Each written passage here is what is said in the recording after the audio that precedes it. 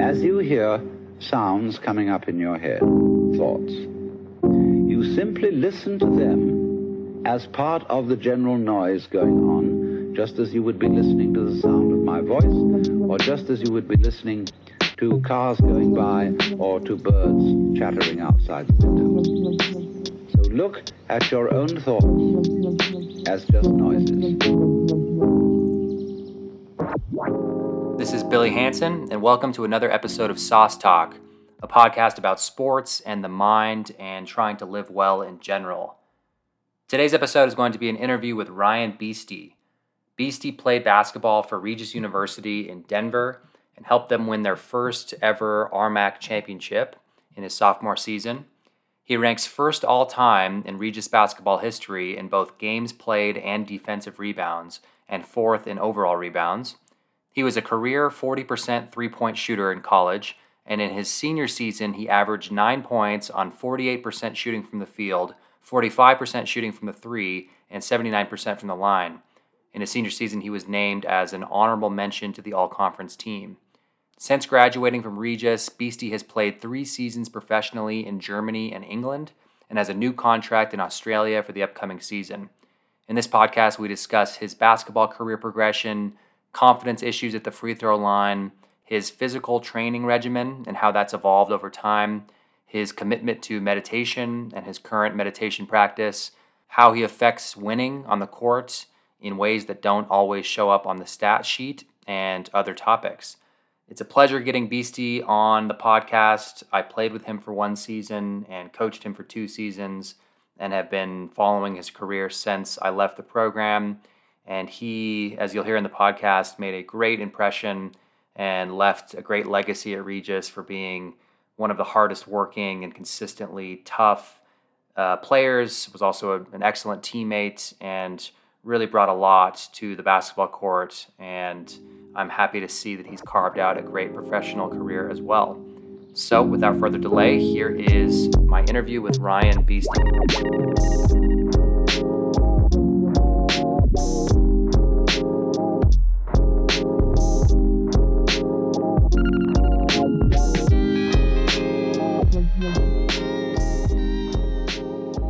Run all this stuff yourself? Yeah, I do. Yeah. If more people listened and donated, I wouldn't have to do all this grunt work, you know? Yeah, I feel you, man. I might leave that in and try to guilt trip my my 30 fans. All right, Ryan Beastie, thank you for coming on the Sauce Talk podcast. Pleasure, mate. A big fan, so it's exciting to be here, man. Yeah, so why don't you just briefly take me through your childhood sports experience? Did you play any other sports than basketball? What was your youth sports experience like? Yeah, so I guess when I was like really young, probably like 7, 8, I played Australian rules football. Do you know much about that? It's a bit weird for people from overseas. No, I'm picturing like rugby, like a bunch of big beefy Aussies like running around. Is that close? Yeah, somewhat. It's some big fellas, but you got to like just kick the ball through some posts, and you get some points for different posts. Anyway, played that for a couple of years, and then I did, like you say, a bit of rugby as well.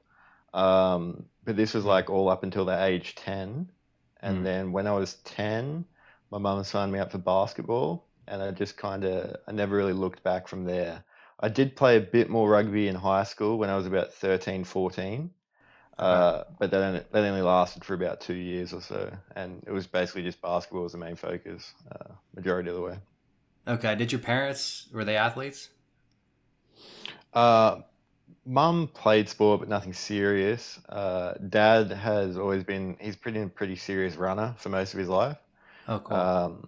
Yeah, and he's fully into it. So he's up until a couple of years ago, like he was going pretty fast. He had a few injuries, but his whole life he's basically been running at a pretty decent level. Does he do like marathons or ultra marathons or what? He's done marathons in his life, but more so like 10Ks, things like that. Yeah. Cool. Nice. Okay, and so you had. Oh, do you have one more question about your youth experience. Do you have siblings? I forgot. Yeah, I have a sister, older That's right. sister. She's about to turn 30, a few Okay. years older than me, about 4 years older than me. Um, she did dancing as a sport. Okay. Never really did anything like team sports or ball sports or anything like that. Okay. So when did you decide to come to America for college? Yeah, I guess I don't know. I kind of got the seed planted in my head. I saw guys going over and doing it from Australia because I guess a while ago it wasn't that big of a thing to do, but it really exploded with a lot of Australian guys going over to America, and it seemed like America's the place to be for Hmm. basketball. Um, so it was just kind of an experience I always wanted to have.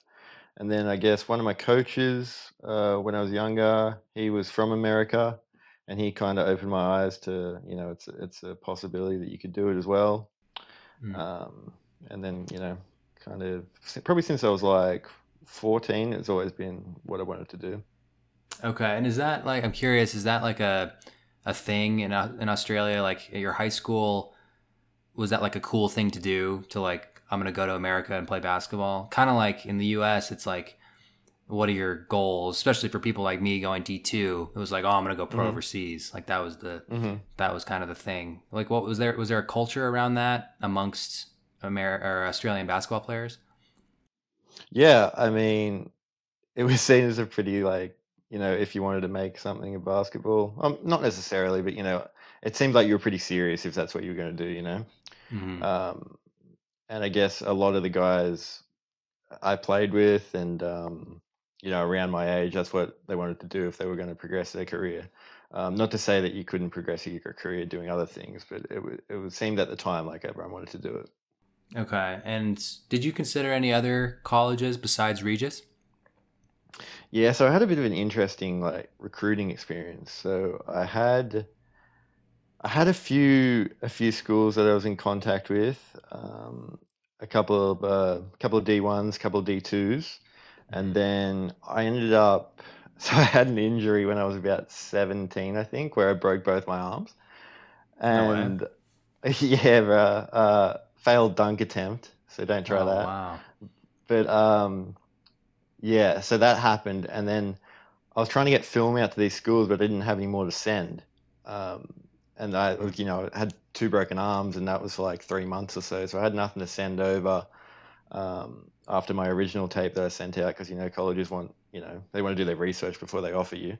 Yeah. Um, so nothing came of that them schools because I was out for too long, but that's okay. Kept going. And then I ended up going to a JUCO before Regis. The year before I went to Regis, I went to a JUCO Hmm. in Iowa, but that didn't work out for me. I was only there for like a month, literally, and then came home, um, What happened there? which just probably a bit too immature for it. Got really homesick. Had a girlfriend at Hmm. home at the time, and it was Hmm. just like my head just wasn't in it. Hmm. There was a It was an interesting time because I was like, I had all these people around me being like, "Oh, where are you going to America?" and all this, and then like a month later, I was back. So it's Right. like, I Right. was like, "Fucking hell!" Like, what am I going to tell these people? And like, Jesus Christ, what am I going to do now? Yeah. As soon as I got back, I'm like, "What did I just do?" Like, I kind of immediately regretted it. Hmm. Um, so then I was just playing back home, kind of for fun. Um, uh, it's amateur, semi-pro, whatever you want to call it, league back home, playing in that for fun, and then like I wasn't even looking at going back over. I was just like, well, that's basketball done for me, basically. Hmm. And then one of my coaches, um, Damien Cotter, he had a lot of contacts overseas, and he was good friends with Hmm. Brady Bergeson, and Brady had just got the job at Regis, and Damien kind of linked me up with him, had a few conversations, and then they ended up offering me. And I was just like, I had to jump at this opportunity. I don't really care what it is. I'm just taking it because, I blew the last one. So I just had to So do it. what? That's interesting. So did you, after being homesick and coming back, what was it like getting on the plane to go back to America this time? Were you determined to stick it out, or nervous? What was your mindset like when you left Australia again? Yeah. No doubt. There was no way I was coming home. Like that was just, that wasn't an option at all. It was Your just, your I don't community, care you're how. like, oh, I'm back again. It didn't work. Yeah. They were like, yeah, we'll see you in a couple months, mate. But no, there was no way I was coming back. Like I didn't care how bad it was. If I hated it, I was sticking it out, and that was So, but luckily it was a good situation. So things work out.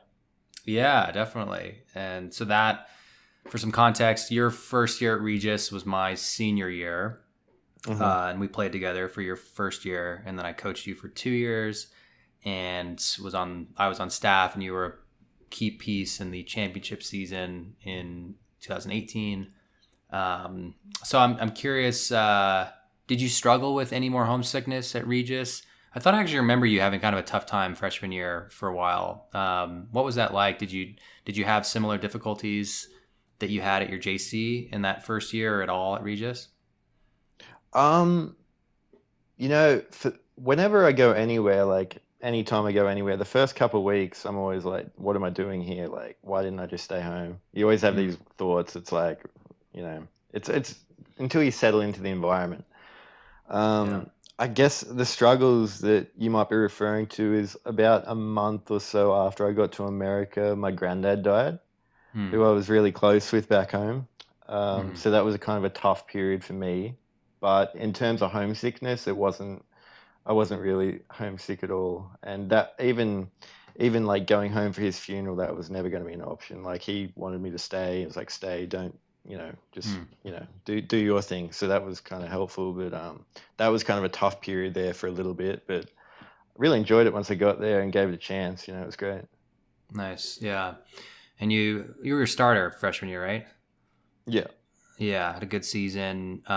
We were building the program back with a brand new coach, brand new staff, bunch of new players, and didn't win a ton of games that season, but we're in a lot of games, and it was more competitive that year than it had been for me. And I thought that was just a positive season generally.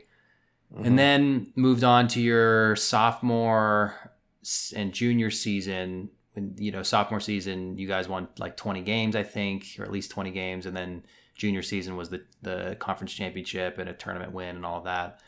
And you were, just so the listeners know, like very good player, just universally loved by the coaching staff and great teammate, really hard worker, and just had a lot of success from the beginning. And what I guess we could go through all of your successes, but I kind of want to focus on some of the mental side of your college career before we move on to your pro career. So I think I remember it was either sophomore or junior season where you were shooting it well from both the field and the 3-point line, but really struggling at the free throw line. Do you remember which season that was? I think it might have been both. Really? Okay, right. I think sophomore, junior were not great from the free throw line. Probably junior especially. Okay. It was pretty shitty percentage. But yeah, anyway, go on. Yeah, and I remember there was, it was noticeable. Like, okay, he's shooting well from the 3-point line, but you were in the paint a lot and getting fouled and going to the line pretty often and just having a tough time making free throws. And I can relate to this because, and I've spoken about this on the podcast before, I got recruited just pretty much to shoot and be a good teammate and be tough and stuff. But like, if I wasn't making shots, I wasn't really helping as much as I was hurting out there. And there was a period where I was struggling really bad with performance anxiety and confidence issues. And I was shooting both in practice and games less than 50% from the free throw line when I was like, an 85%er in like 6th grade. So it was just like really frustrating. And I could see it in you of just being, frustrated and trying different things. So I basically just wanted you to take me through that experience of struggling at the line and what that was like. Yeah, I don't know where it came from. It was just like all of a sudden I didn't have this confidence to shoot free throws, which was weird. Like you say, like I'd shoot threes fine. and whatever else. I was really confident shooting them, but when I get to the free throw line, I'd be like, "Fuck! Well, here we go again, another two misses." Um, but Yeah. I don't know where that came from or why that came about, but it was a bit of an issue for a while. Yeah. Yeah. And then, if I remember correctly, you shot free throws very well your senior year, right? Yeah, really well. Yeah. And I think your shooting stats were amazing senior year, both from the field and the free throw line and from the 3-point line. Do you remember Yeah. what happened? Did it just kind of happen that you found your confidence? Did anything change with your routine or your approach or psychologically? What do you think led to that improvement? Um, I think I just kind of cared less. Like, you know, I didn't care if I missed. I was just like, well, Hmm. the worst thing that happens is I'm going to miss. I've missed tons of them before, so whatever. Just shoot it with confidence. It goes in, it misses, it misses. Hmm. Um, did a bit of work with the sports psychologist at Regis, Hmm. which she was pretty helpful. Um, just like with different strategies and stuff. Do you remember what kind of strategies resonated with you when you worked with her? I was just kind of, I talked to you a bit about this too, but it was just like, coming back to the moment and like feeling your feet on the floor, things like that, just to trigger you back into the moment instead of worrying about, if it's going to be a miss or a make or whatever. Hmm. Um, so I'd just like, do my routine, whatever, feel my feet on the floor and then just, let it fly and, whatever happened, happened. Taking a break from the conversation to thank you for listening to the podcast and for supporting my work. My new book, which is titled Harder Than I Thought, Easier Than I Feared, with the subtitle Sports, Anxiety, and the Power of Meditation, is now out and for sale. So if you want to pick up a copy, you should click the link in the show notes or go to billyhanson.net/book. The book is about my own athletic experience from youth sports through college basketball and is focused on my mental difficulties in college and how meditation helped me overcome them and also helped me transition productively out of sports. And throughout the book, I summarize ideas that stem from my experience and also from books that I've read on both sports and meditation and other sources. And I'm hoping that the book can be useful and interesting to players, coaches, and parents. So if you're interested, or if you know someone who's interested, you should consider picking up a copy. Other ways to support me and the show is to leave a review on Apple Podcasts or Spotify, and also to subscribe to get new episodes. Best way to stay in contact with me and my work is to subscribe to my newsletter, which you can find at billyhanson.net/newsletter. And if you have picked up a copy of the book and you like it, you should leave a review on Amazon. Thank you so much for listening. And now back to my conversation with Ryan Beastie. I sent you a text during your senior season, so I was no longer a coach when you were a senior, and you were Yep. killing, like having, playing really, really well, not just with scoring stats, but defensively and your energy, and like just had an amazing senior season. And I remember texting you, congratulating you, I think, on some of your numbers, because I looked and I was like, Jesus, you're shooting the shit out of it. And I think, correct me if I'm wrong, but didn't you stop checking your shooting stats at one point? Yeah, I think that was like junior year. I was just like, I didn't look at stats after games because it was just another thing to worry about, wasn't it? And uh, I didn't think that it benefited me by looking at them. It's Mm, good to know how you're going and stuff, but like I feel like I can feel if I've had a good game or not, mm, and that's not always going to show up in the stat sheet. yeah. There's obviously things like stats are very helpful, obviously, but for me, I just didn't feel like it was benefiting me, so Mm. I kind of stopped doing that for a while there. And was that a decision that you made before the season? Like, okay, I'm not going to look at my stats this year? Or was it just like after one game, you just felt like, I know I played well or I didn't play that good, and I don't need to look at these because it's just going to add to the whatever part of your mind that isn't healthy.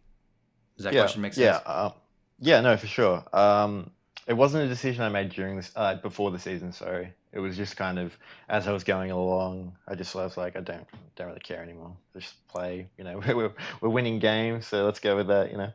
Yeah, it's interesting because for whatever reason, we didn't. My high school team didn't track stats, or maybe they did, but they didn't show us. And so, like, I grew up without having to worry about like shooting stats at all. And it was the same kind of thing. Like, I knew if I was playing well or playing poorly, but there was also a dynamic of like I could take 22 shots and make 7 of them and be the leading scorer. And in the paper, they'd print like, "Oh, Hansen led the Grizzlies with 18 points," even though I like was like Russell Westbrook out there. Right. And so, that was an issue. But I just remember getting to Regis, and all of a sudden there was an emphasis on, oh, well, I remember thinking, oh, I made 2 of my last 14 threes. Like, that's not good, like, and then I got in my own head pretty quick. So yeah, the whole, and then there's some coaches too, like who really emphasize like shooting stats in practice and all of these different metrics to try to motivate players. But I think that can sometimes be counterproductive. Jumping ahead a little bit, what's your relationship to statistics like now in the pros? Check them every now and then. I'd say most games actually probably look at them after. Kind of went away from what I was doing in college, but yeah, I'd say most games I'd have a look at the stats after. Okay. And what you took to the practice of meditation in college. Can you tell me about how you became interested and maybe what it did for you, and any thoughts you have on meditation in relationship to basketball? Sure. So I think, if I remember correctly, I think I would have got into it through you, because I remember even in my freshman year when you were a senior, right, you were practicing? Yeah. I don't know if I was public about it or encouraging anyone else to, but I had my little pregame routine. Yeah. Yeah, right. And then as you became a coach, you started running the meditation sessions for players pregame. Right. And also just like you gave me that book to read, the Mindful Athlete, right? Yeah, George Mumford, yeah. Yeah, so that was my first introduction to meditation. I thought it could be, pretty useful because I used to get pretty anxious before games. My whole thing was like the whole lead up to the game would be just like pain in the ass, like the whole day leading up to it would be like, oh God, what's gonna happen? Yeah. But Right. once I got in the game, I was usually fine and I didn't really feel nervous or anything. It was just the build up towards it. Yeah. So it was like maybe maybe meditation could kind of help reduce that anxiety. And I kind of got into practicing mainly with you to begin with, but then I started doing my own thing as well, just a kind of daily routine, which is, it's been on and off over the past few years. At times I wasn't as consistent as I would have liked to be, but I'm in a pretty good, like to this day, I'm in a pretty good routine of it. And I found that it helped me a lot, actually. Less anxiety, is more focused, just kind of more in the moment would be my main takeaway from it. Nice. And is there any way that your practice has evolved over time in terms of when you like to do it, or what kind of resources you like to use, or even, just in college, like is there anything you discovered about the practice that you resonated with and that you like to do, or just anything on like the practical side of when you practice or what you like to do with it? Yeah, so I was usually doing it at night time. I'd always do it at night before I was kind of going to bed. Like as I was winding down for the night, I'd get in a meditation, like 5 or 10 minutes just before bed. And then I'd do it before games we played, either with you or with, we had some recordings too that you sent out, so we use them. Nice. And these days I use a Headspace app, which is pretty good. Got a lot of different kind of guided meditations on there, so I use that these days. Nice. And how do you reflect overall on your career at Regis, looking back on it, from getting there, going through the program, being I think, were you a 4-year starter? Yeah, let's go with like 3.5. 3.5. There were a few through my junior year I didn't start, but every freshman, sophomore, and senior I did, and then half the junior year's games I did.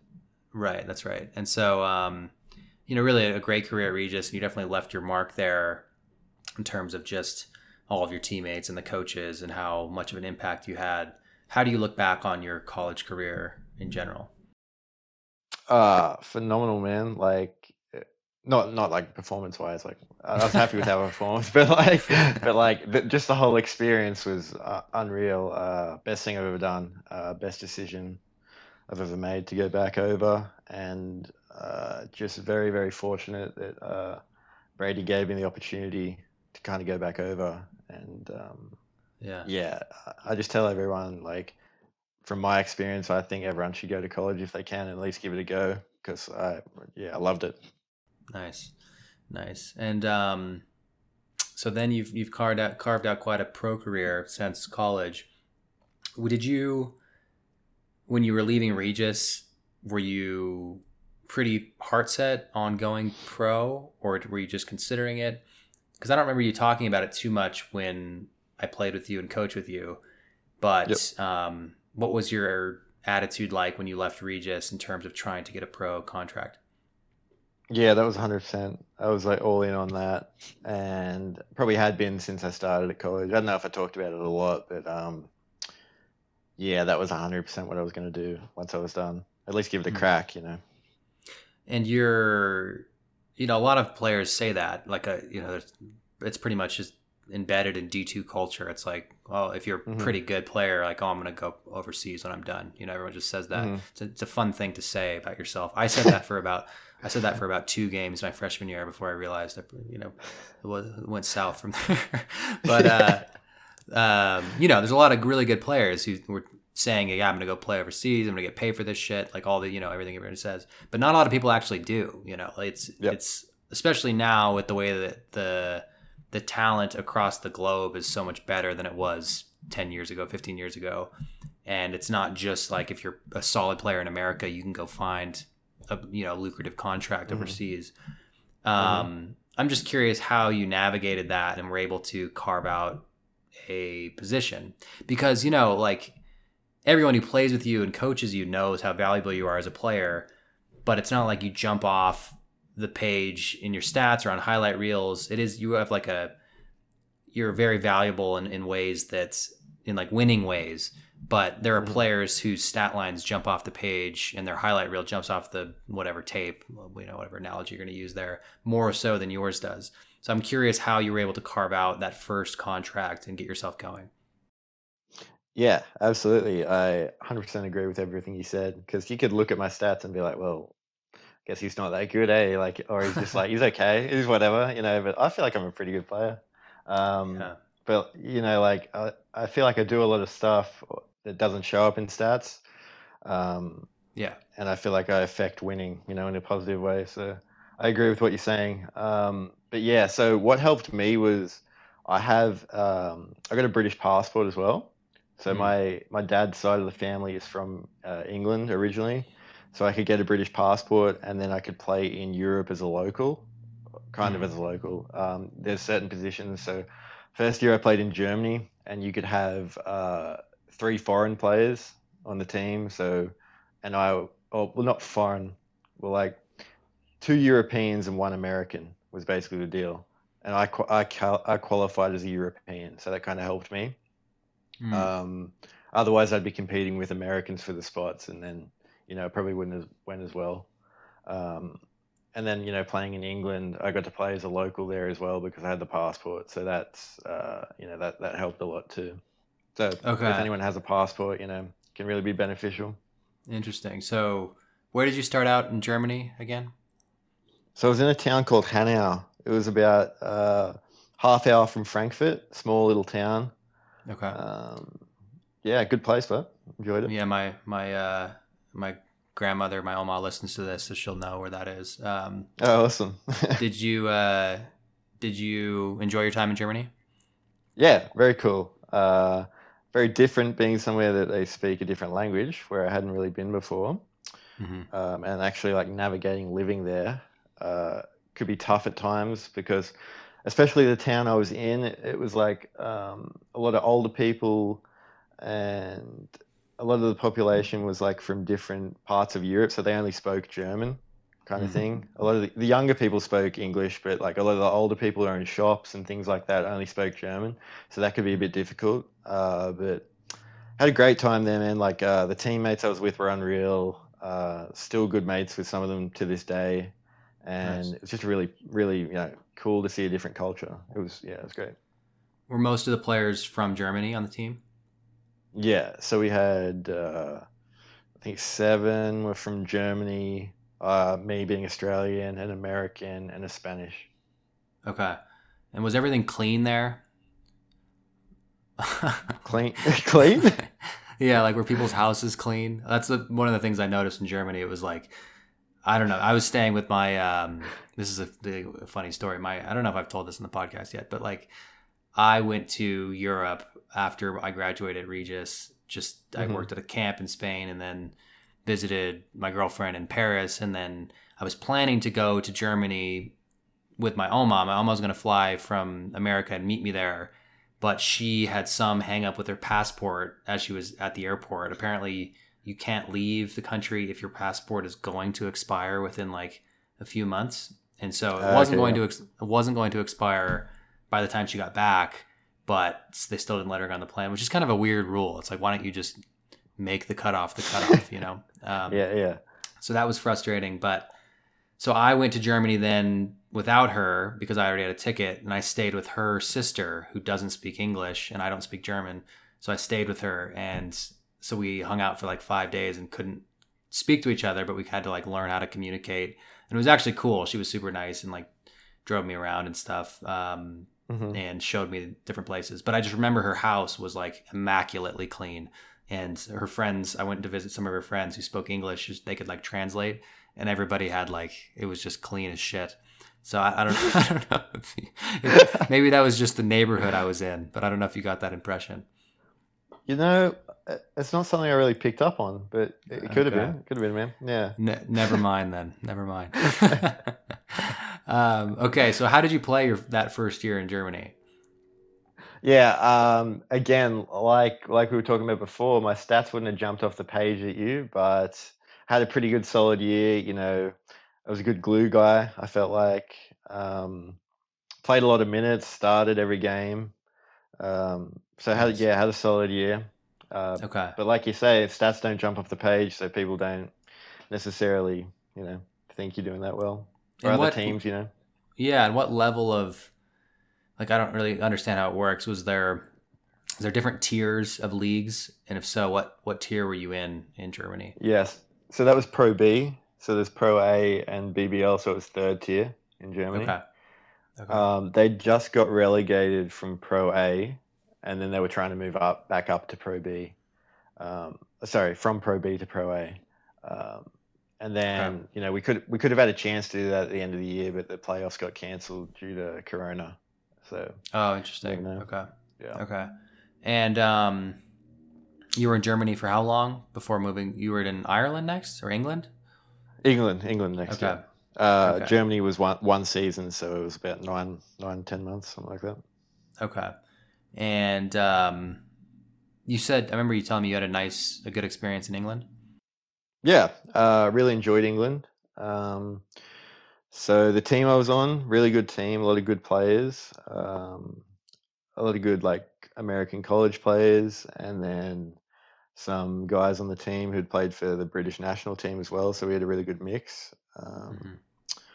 I didn't play a whole lot to start the season, and I mean throughout the season, probably until like the 3/4 mark, I didn't play a whole lot. Like I was playing every game, but I'd only play about 10 minutes or so, maybe 15 if I was, had a better game or something like that. But didn't play a whole lot. But I was contributing and had a good role off the bench, just a bit of energy, a little bit of a spark, stuff like that. And then got towards the end of the year, we had a few injuries and things like that, and then I actually ended up starting a few games at the end, and then I had a few really good games in the playoffs too. So I ended the season really strongly, and was planning on going back there, but some things happened where the team ended up folding. I don't even know. I'm not even sure what actually happened in the end, but the team ended up going under, and then it's kind of left without a contract. Okay. And is that where you are now? You're back home? Yeah, so I'm back home at the moment. I had a few other things pop up over there, but nothing that really, I don't know, nothing really jumped out at me. I was pretty keen to go back to the same place. I really enjoyed it there. All the players and the staff there, the management really good. So I was keen to go back there, but when that kind of fell apart, I was just like, I might spend a bit more time at home now because I've been away for a long time. Yeah. And then are you now signed on to play on another team in Australia? Yeah, so I'll be playing just in my hometown here. Hmm. Um, I think it's called NBL One, which is the second tier league in Australia. So yeah, I'll be playing that in the new year. Cool. And what kind of turnout did you get at games in Germany and England? Well, England we had no fans because of Corona, Okay. so every game was empty. So that was kind of weird. Hmm. Um, Germany was pretty good, but the local town really got behind it pretty hard, and they kind of packed out the place. So that was fun. No way. That's cool. Um, yeah, yeah, it was good. That's dope. I'm curious if your training philosophy has evolved, like your physical training, whether it's shooting or working out or conditioning or anything. What do you think hmm has changed for you in the way that you prepare for seasons or games or stay in shape during the season? Is there anything that you've picked up over your years in college or pros?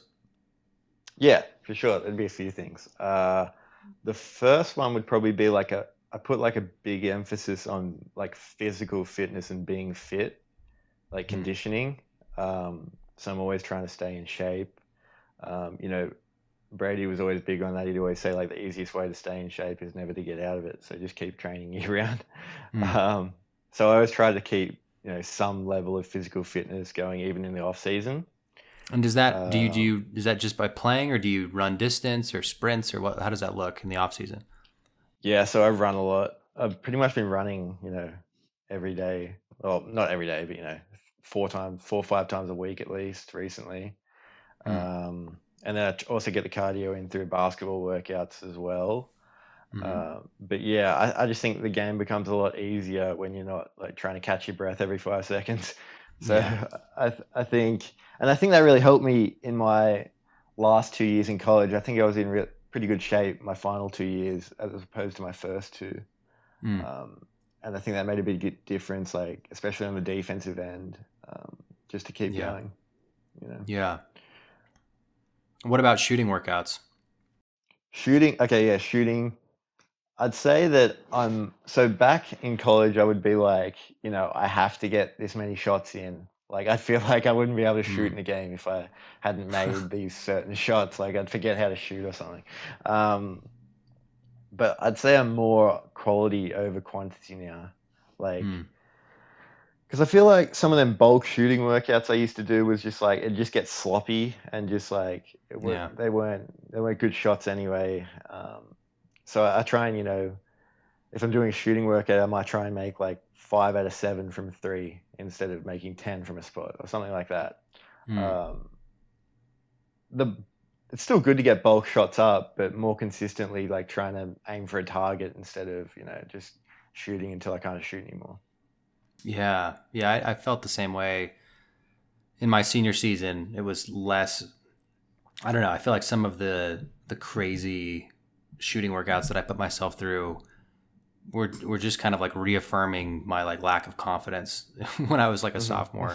It was just like Yeah. you got to go shoot your way out of this, and it was almost making things worse because it was just reaffirming that I didn't think I was good enough. And then when I really was confident, or when I was becoming confident my senior year, it was more like, oh, my shot feels great. I got a broke a sweat. I don't need to go, like you said, get sloppy and shoot for another 20 minutes when I'm already in my rhythm. Yeah. So yeah, it's interesting you point that out. Yeah. And what about? So you said you're using Headspace now. hmm Are you still doing meditation before bed? I'm curious what your current mindfulness meditation practice looks like. Yeah. So currently, so the past probably 4 months or so, I've been doing it like right before bed every night. Mm. But I have decided to change and do it. I want to do it during the day now. because I feel like some of the times I was just like, by the time I was doing it, I was that tired that I was just falling asleep halfway through. Mm. So I wasn't really, I wasn't really practicing that well. Mm. So I kind of want to do it during the day where I'm a bit more alert, I guess, and take that time, that 10 Yeah. minutes or whatever it is, to do that during the day. Yeah, and of all the athletes that I've spoken to and who've become interested in the practice, you're definitely one of the ones, or maybe the most diligent and like consistent. I know you said you've gone through ebbs and flows of motivation, but that happens to everybody. So the fact that you're still practicing after all these years shows that you've really taken to it and you're committed to it. I'm curious if you have any aspirations to deepen it further, extend sits longer than 10 minutes, or sit a retreat someday. Is that something that you've ever thought about or considered? Yeah, well, after talking to you, you talked about, there could be groups around that I could join, something like that. Yeah. So I could practice, with other people instead of on my own all the time. So I'm thinking about that. I think at the moment I looked into it, and all the ones locally are like on Zoom currently because of Corona. Yeah, me too. So It's annoying. Yeah. yeah, so I'd want to wait a bit for that, but definitely want to extend the length and just keep I guess keep evolving with it and just be really super consistent and make it an everyday thing. Okay. Yeah. And speaking of COVID in Australia, what's the current state of the virus in Australia with Omicron, and how is that affecting your basketball training? And when does your season start actually? Yeah, so we won't start until April, so we got a few months anyway.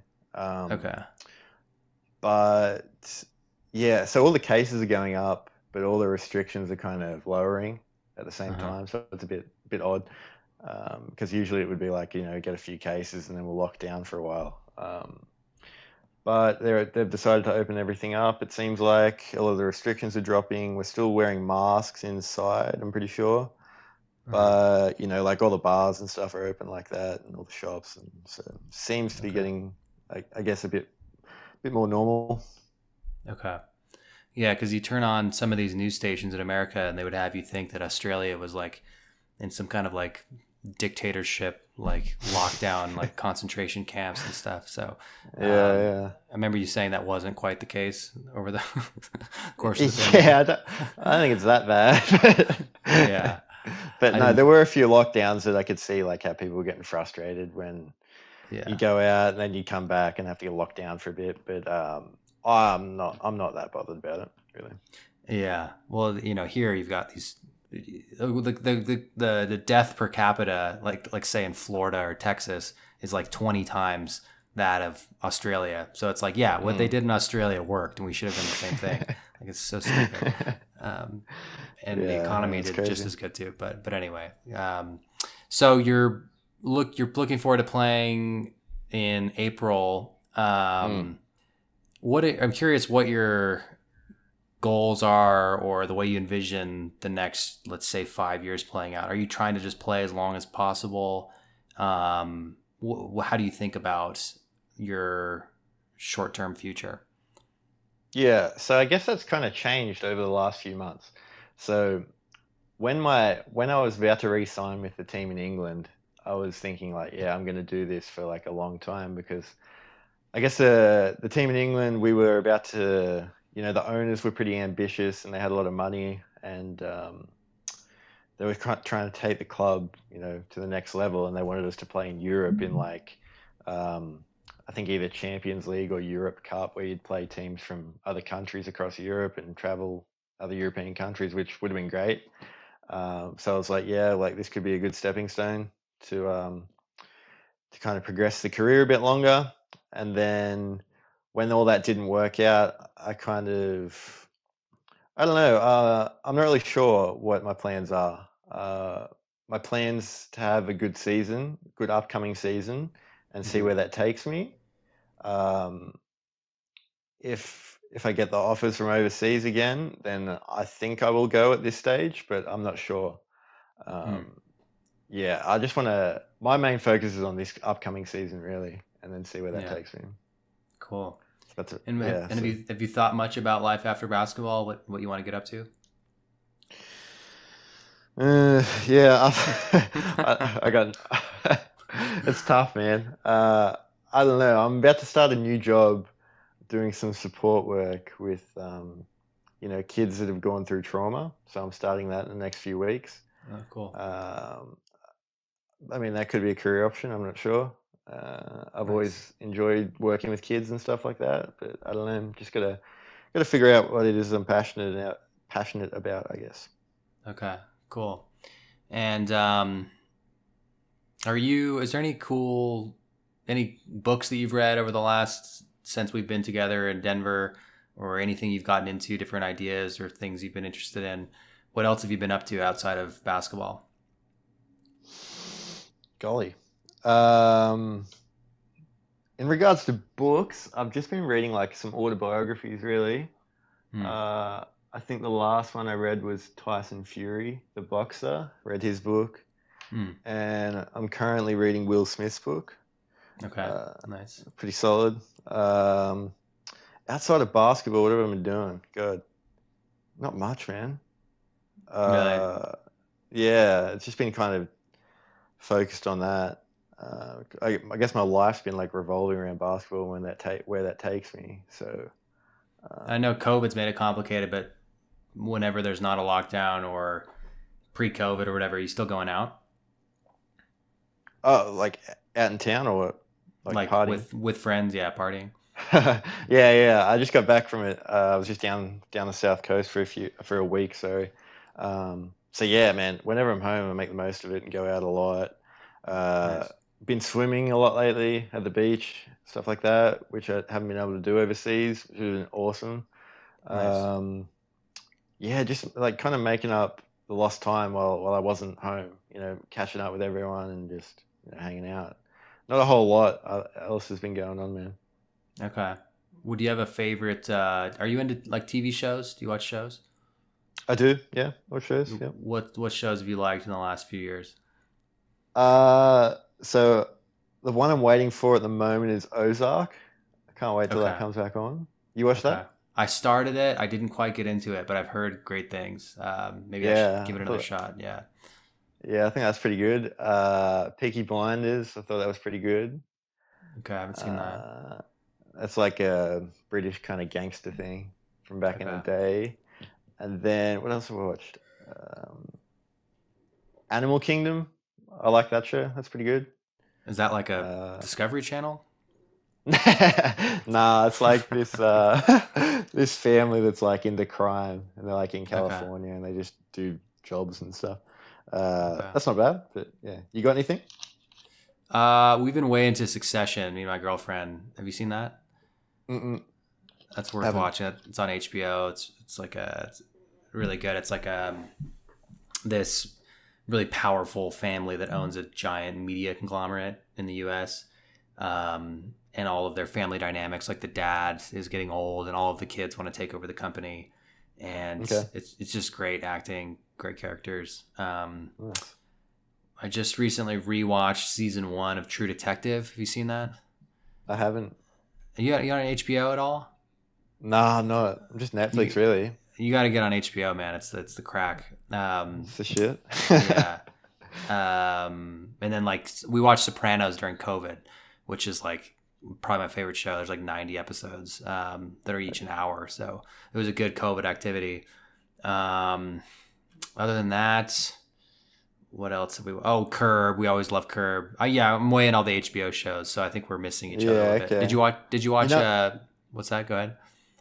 yeah, you know what I watched for the first time actually? The What? Office, the American Office. Okay. What'd you think? Have you Unreal, eh? That was great. It I is great. remember, It is great. I remember in college, like, because I lived with Jarrett the last 2 years, and he just used to always have it playing, like on his TV, non-stop. Yeah. I just hear that song, like, duh, duh. Like, what are you watching, man? And he'd always tell me to watch it, and I never did, but yeah, I'm glad I did because it was funny as. Yeah, it's really good. I do. I'm kind of a hipster, and so there's part of me like there's a lot of I don't know. I feel like The Office has different layers of humor. Like there's Hmm. like there's like certain people who find parts of The Office funny that I don't think are funny, and then Yeah, okay. they also don't think the parts that I think are funny are funny. Like just like I love just the way like Jim looks at the camera, like when Michael's Yeah. doing something dumb, or like Yeah. I think Creed's hilarious.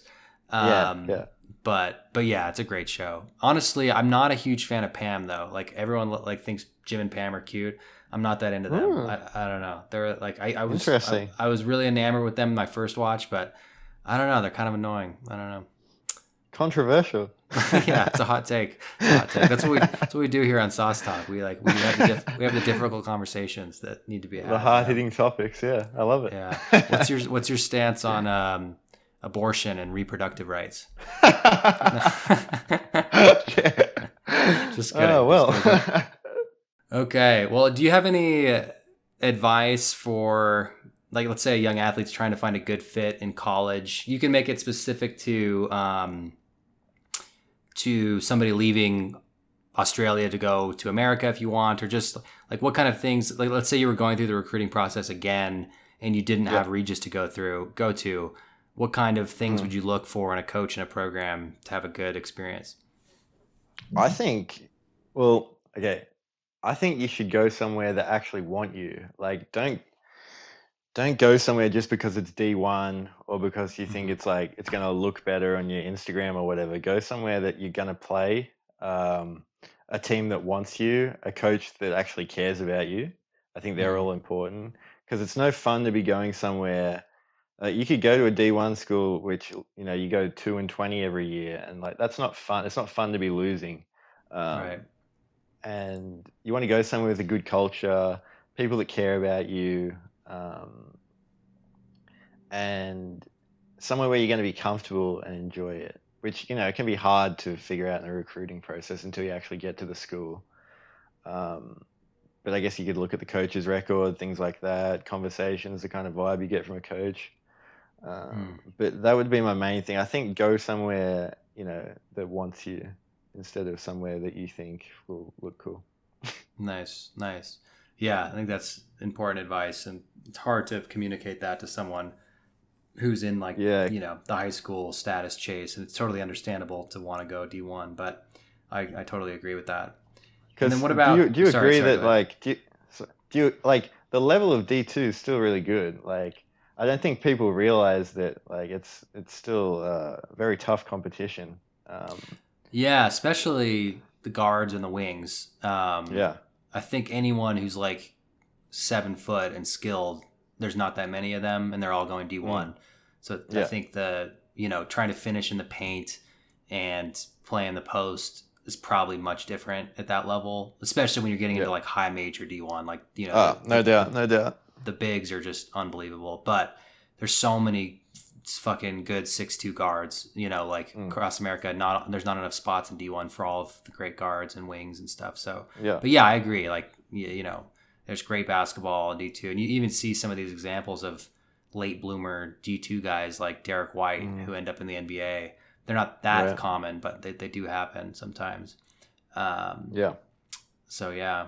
And then what about playing pro? I know you had somewhat of an advantage over some of my other friends who are competing for limited U.S. roster spots, right? But I mean, I come back to this because so many people, I think one of the things is like graduating on time seems to be important, because anyone, you know, like Noah King definitely could have played a pro somewhere. I feel like he's a very good player, but he just had another year of school to finish, and that makes it so much harder. Same with Christian. Same with my friend Jarrett Green. Like when you have to come back for another semester, it seems like that makes it almost impossible to compete with the next round of players coming out. But other than that, like you've been through it and you actually carved out a successful career, which you might be the only person from Regis who's done that I know of, I think. So I'm wondering if you have any. Dexter got a contract but then didn't want to. He definitely could have kept going if he wanted to. But anyway, what do you have any other tips on finding a path there? I think getting a good agent helps. Someone who's going to, you know, get your name out to the right people and the right, you know, the right level for you to beginning with. And, you know, once you get there, you got to just do your thing, right? You just got to, make a name for yourself. It doesn't matter. I don't think it matters that much where you start. You see guys progress from like lower leagues up to, really high level all the time once they're over there. I think it's just about getting out there and putting yourself out there and then just working. Like once you get there, the work's just beginning. Like you got to keep going. You can't just be comfortable, say I've got a spot here and then that's that. You got to try and progress it a bit. Yeah. And then, I mean, like you say, it can be really tough. There's so many good guards and stuff. And like you say, all them boys like Christian, Noah, they could all do it. They could still do it, but it's just like, getting that first one on your resume and then going from there, I think. Yeah, definitely. And that was one question I forgot to ask earlier. So one of your qualities that made you kind of stand out was your consistency. And that was something that I was pretty good at too, was like showing up every day with the same energy and effort and attitude. And you really had that throughout your whole career. I remember early on your freshman year, you puked in the trash can during like a preseason workout, and Brady was like, "Fuck yeah!" Like,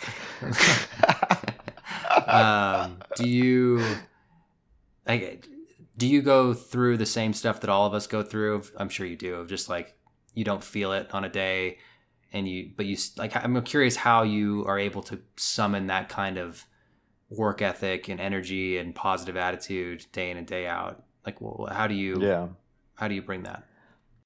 I don't know. It's just like so many days. Like it'd be like the early starts, how tough they can be at times when we're getting up in practice at like 5:40. A lot of the days I didn't want to be there as well. But it's just like once I get going, I'm just like I can't stop myself. I can't really go to it and then not go hard kind of thing. I have a problem with that. I don't have the problem, but good problem. Yeah.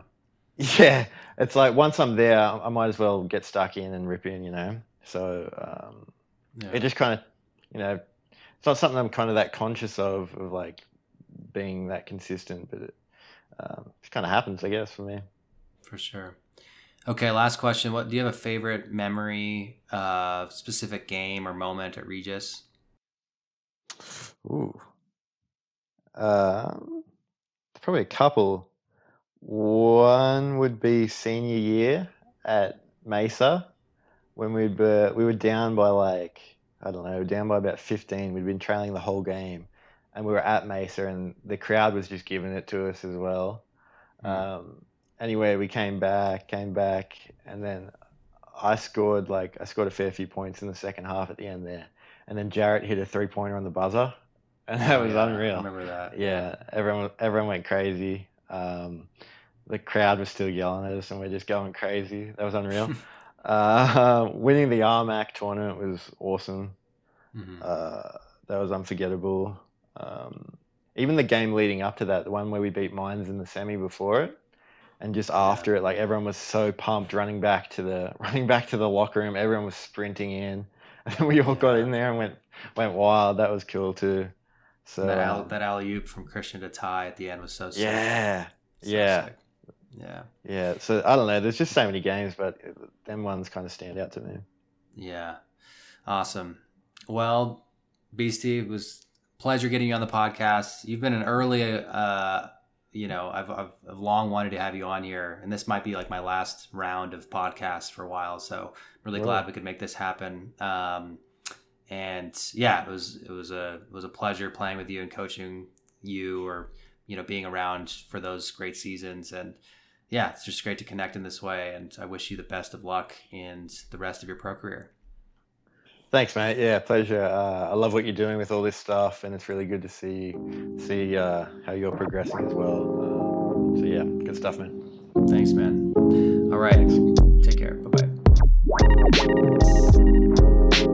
Thank you for listening to the podcast. If you want to hear more about my story in athletics and meditation and other ideas about sports and how they relate to a good life, you should pick up a copy of my new book, Harder Than I Thought, Easier Than I Feared, with a subtitle, Sports, Anxiety, and the Power of Meditation, and you can find a link to that in the show notes to this episode. It also helps me out to leave podcast reviews on Apple Podcasts or Spotify, and to leave a book review on Amazon. Thank you so much for your support, and I'll see you here for the next episode.